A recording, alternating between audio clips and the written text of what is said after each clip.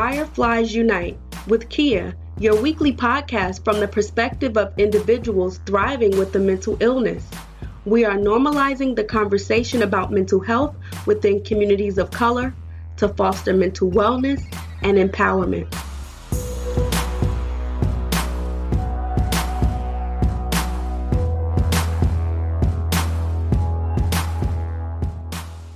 Welcome to another episode of the Fireflies Unite podcast. Y'all already know what the mission is, and that is to bring light into darkness, just like the Fireflies, by simply sharing the stories of people of color who live and thrive with mental health conditions and to normalize the mental health conversation. It's a special Monday, y'all, and let me tell you why. Today is my 30th birthday. Hey! So this episode is super special to me because we have a special guest who is like somebody that's extremely close to me. And I've been trying to get her to do the podcast for a very long time. And she finally mustered up the courage and agreed to do it. So just because she's been working on her own mental health and focusing on getting better, and she's just doing really, really well. And this person is none other than my amazing mom. So let's get into this episode, and then y'all let me know what y'all think about this episode. So happy Monday. It's a new episode, and I always say that I'm excited about every episode, but I'm really, really excited about this one because we got a special guest on the podcast, my mama, and she's going to talk about some of her challenges and how my challenges also have impacted her. So welcome, Mommy. Hey, girl. Hey, Kia. How are you? I'm doing good. So let's jump right in. Well, when you were growing up, was mental health talked about? No. Just a typical regular family, black family. What goes on in the house stays in the house. Everything swept under the rug. Only thing that you ever heard about mental is somebody being crazy. And that's about it. But it was never talked about. So it just always had a negative view. It was never talked about in a positive light. So yes, it was never talked about at all. I probably didn't hear anything about mental health until I be thinking about, not really want to say, but not us of color. Yeah, that's what most people say. So what did you think about mental health before I started opening up about my struggles? Honestly, I never really thought about it.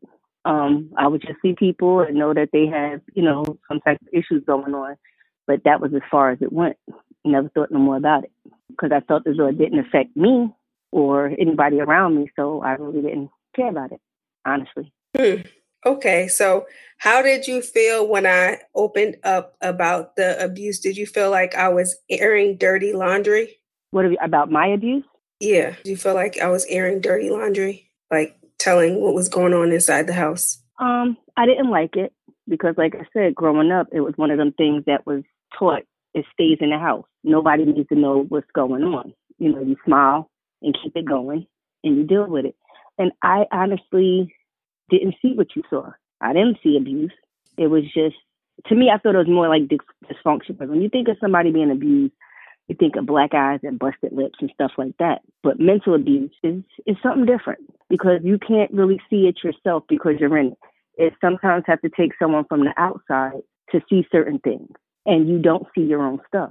So you didn't you didn't accept that it was abuse until I started saying it, or when did it click?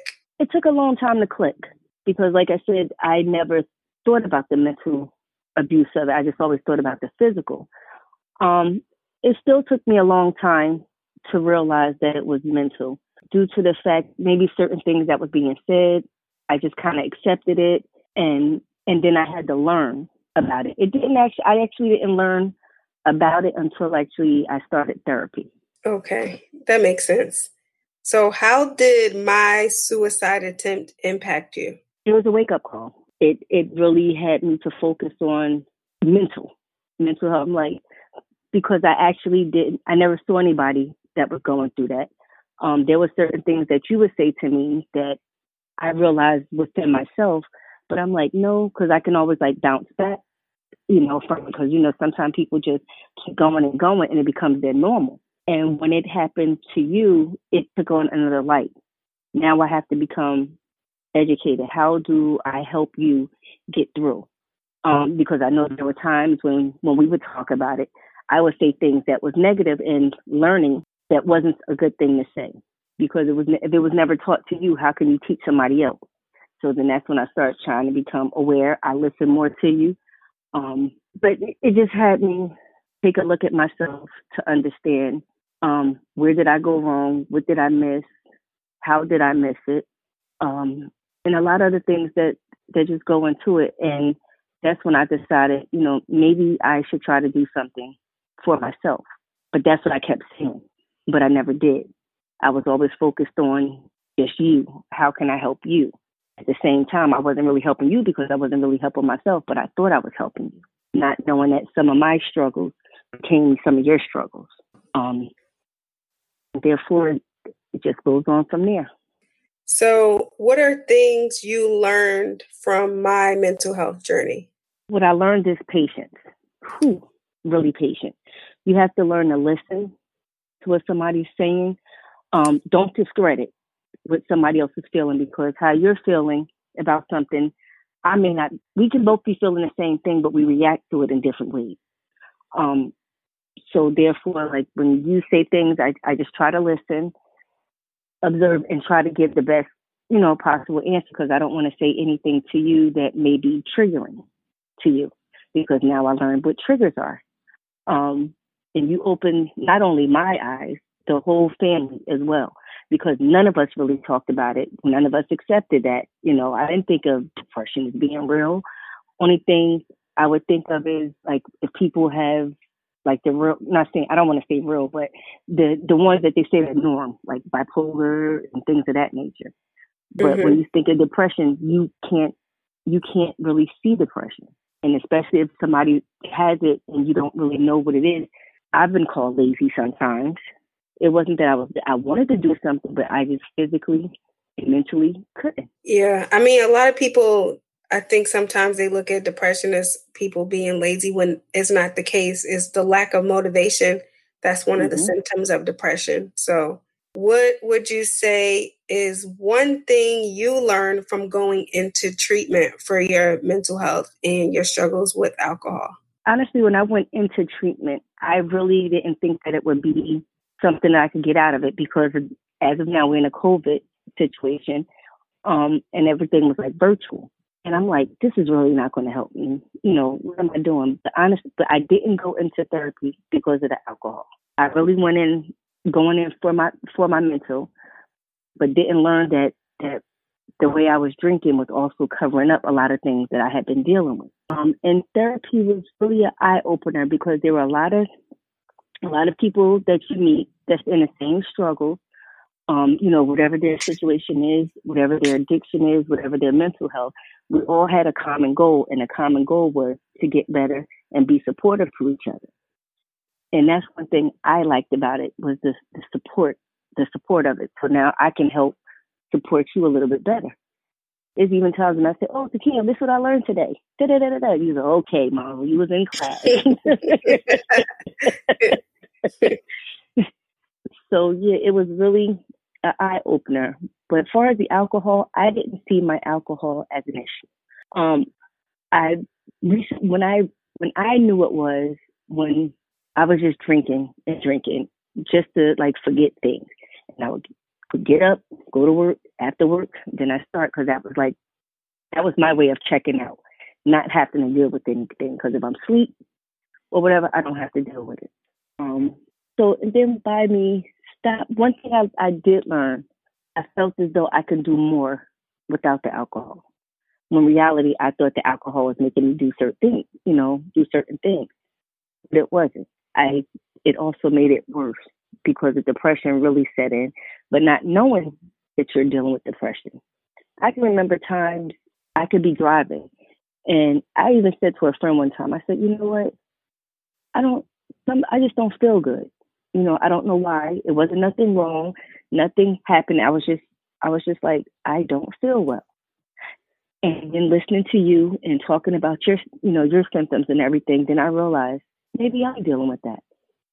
but I didn't know that I was because I'm looking at like maybe certain situations, you know, but I was just in an unhealthy environment and it just didn't make me feel good, especially when everything falls on your shoulder. You're the one that everybody goes to. You're the one that everybody look to for something else. And it was just that was my mental way of checking out. And I was never a drinker growing up. There was a lot of alcoholics in my family. I was never a drinker. I didn't start until late in 40s.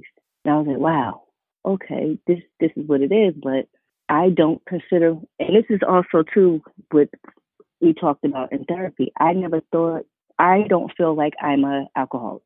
I just maybe it's abused because there's at times that I could stop when I wanted to. But then something to trigger and it clicked. So then by me going to therapy, speaking to a psychiatrist and getting on the right medication, it actually just I didn't need that extra boost, as I would say. So yeah, the therapy definitely works. I would never have thought about doing therapy until I seen you go through your struggles.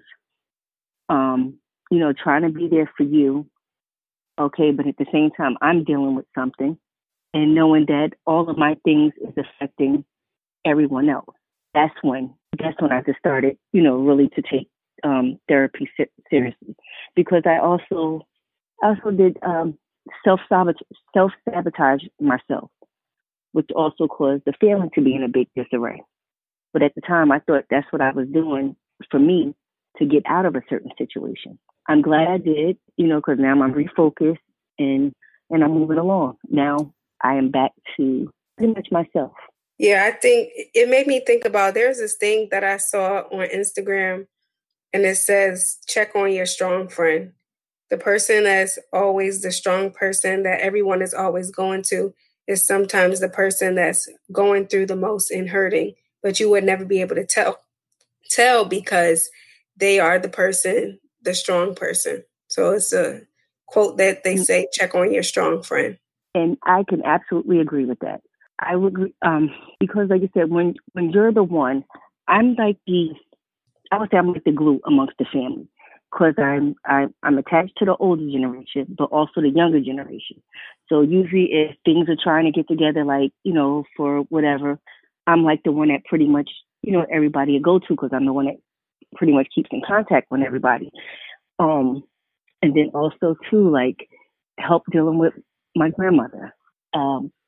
And sometimes it gets overwhelming, but you just keep going and keep going. So I guess that would be like my mental breakdown. I guess it may have came maybe like in August of last year. That was my rock bottom. And I couldn't see ahead. I couldn't see back.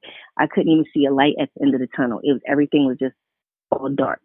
And it was like pretty much that I had gave up. But then I realized, you know, I got all these people that's around me. They're looking at me to do things. I was still taking care of certain things, but I still wasn't taking care of myself. And now I'm actually glad. Maybe there's a reason, you know, what you went through, you know, in order for me to see certain things within myself. Oh, go ahead. I'm sorry, go ahead. No, you go. You know me. If I don't say it right then and there, I'm going to forget. I'm Dory, remember? Oh, my gosh. So did you ever feel like my struggles were your fault? And what advice would you give to a parent who feels like their child's mental illness or their challenges is their fault? Yes and no.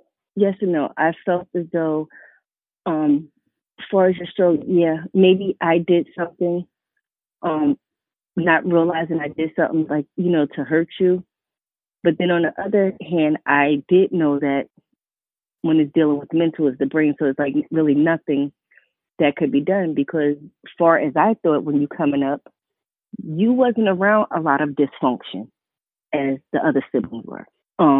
You pretty much had, you know, you had me and your grandmother, and we always pretty much worked together, and it was always calm. It was just good times, good vibes. But I guess when other people were introduced into the relationship, then I could say maybe it was seen something that was there that I didn't, as far as from you. The advice I would give to another parent really just have to listen. You have to listen to what they say. You have to watch, certain things. If they're doing something out of their ordinary or out of their norm, and just have conversation. You have to talk. You have to talk to your children and find out, what's going on. Find out how they think. And if they're telling you something, don't dismiss it because it may be your belief. Depending on how you were brought up. Don't dismiss what they're saying because what they're saying is relevant to them and it's important to them. And if it's something that's hurting them, then you have to address it. Because there's times that even having conversations with you and just listen, I'm like, oh my gosh, how can I help her? Even when you get snappy, I'd be like, oh, I don't feel like talking to nobody. Okay. And then it was harder for us because we are so far of a distance. So it wasn't like I could just go knock on your door or take a ride down. You were hours away, especially when I call you and you don't answer and then you'll just text. And I guess that was also one of my traits, as far as us. When I shut down, I don't want to talk to nobody or nothing. So that would be it. Just talk to your children, know what they're doing. Just ask them, hey, how you feeling today? Let me know how you're feeling. Because I didn't know about how I was feeling. It took me time. Like you said, everybody asks, how you doing today? I'm fine. And they keep on going about their business. In reality, you're hurting. Imagine if you would see someone and say, how you doing today? Oh, I'm not doing good right now. My cat needs surgery. My bills need to be done. I'm hungry. How would a person look at you? They ain't gonna know what to say. So everybody just put on that facade and just be like, okay, let's go. But we must talk to one another, especially your loved ones, the ones that you're close to, and their different, their attitudes and things. So if they're up and about and moving around, now they're not. You notice that they're not doing certain things that they, normally would do. Pull them to the side and have a conversation and really listen. Now those are great words of encouragement. Now I have to ask you some other words of encouragement, because now that you're out of the abusive relationship, what words of encouragement would you give to another mother or a woman who's in an abusive relationship and feels trapped? Wow. Honestly, that's something that I probably still would work on, because when you're in a situation or even in a relationship, someone can say, if I was you, I would do this and I wouldn't do that. But it's not like that. If you're in that situation, it's hard for someone to tell you should do this or you should try this. Because work for one person may not work for another person. But what I would encourage for that particular person that may be in an abusive, I don't like saying abusive, I'm sorry, unhealthy situation. An unhealthy situation, have someone that you can confide in, someone that you can talk to, and just talk about certain things. I would definitely say get a therapist, because having someone, because sometimes it's kind of hard to talk to friends because they're coming from a place of love and they're not really one to help you. I would say seek therapy. That would be the first thing, and this way they can help you go through different situations that you're going through, talk about it, help you notice if you are in one, and what would be the best course for you in order to mentally be prepared to step out of that relationship.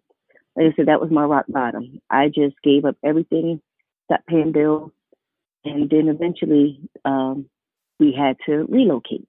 That was the only way that I felt as though that I can get away from certain situations. It might not have been the best situation, but that was the decision that I made for myself at that time. Just reacting, not really thinking about anything. And the last question I have is, how do you practice self-care? Still working on that one. Because I used to say, okay, what can I do for myself today, or this and that. Really, my self-care is just learning to be happy. Don't necessarily do anything. If I'm able to do something for the family, that's part of my self-care. And also, a couple weeks ago, I was me and your sister was making my lunch. And she said, Mom, I'm going to put a note inside inside your lunch. We were cutting up carrots. So I said, okay. So, but I'm thinking it was going to be like a little Post-it note, but it was a whole letter. And it almost made me cry because basically not knowing that she understood certain things that was going on. And the letter pretty much says that, you know, she loved me. She see that I'm doing better because I'm smiling more, I'm laughing more, having more fun. She appreciate me. And that touched me because that means she see me. All the mess that I was doing, going through, you know, whether it was the drinking, being around certain people that I didn't really want to be around, you know, just being hurt, she's seen it. And that right there done something to me. So I don't really think about self-care as like going to get my hair done and nails done. It could be just as simple as just ordering my shea butter from Jennifer, you know, or just doing something because I like smell good. Self-care is just doing something that I enjoy. Your diffuser, that could be a part of your self-care. You use your diffuser with the essential oils. And you know what?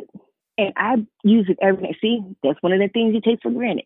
My diffuser, I use that every night. As soon as I come home, I'll be like, Hiya, I know. Yeah, go get my essentials started. Yeah, but that's definitely because, it smells so good. You said that's something you're still working on, self-care? Yeah, about my self-care. Because right now, my mind is to kind of like recoup what I've given up. I don't want to say lost. Recoup what I gave up to get back to where I was. And I'm doing it now with a clear head. So actually now I see the vision. I know where I want to go. I know where I want to be. And then another thing too is when you're in a situation like that, it's easy, even if you find yourself that you were out of it, sometimes it's easy to get sucked back in because it's your norm and that's what you're used to. And then when somebody tells you, then they're not going to want you, or you're not going to be able to have anybody, or, you know, things like that, that also help bring down your self-esteem. So definitely therapy. That's all. That's a part of self-care too. Yeah, therapy. Yes, therapy. Self-care by going to therapy, taking your medication, using your diffuser, using your shea butter. Those are all self-care practices. That is true. That is so true.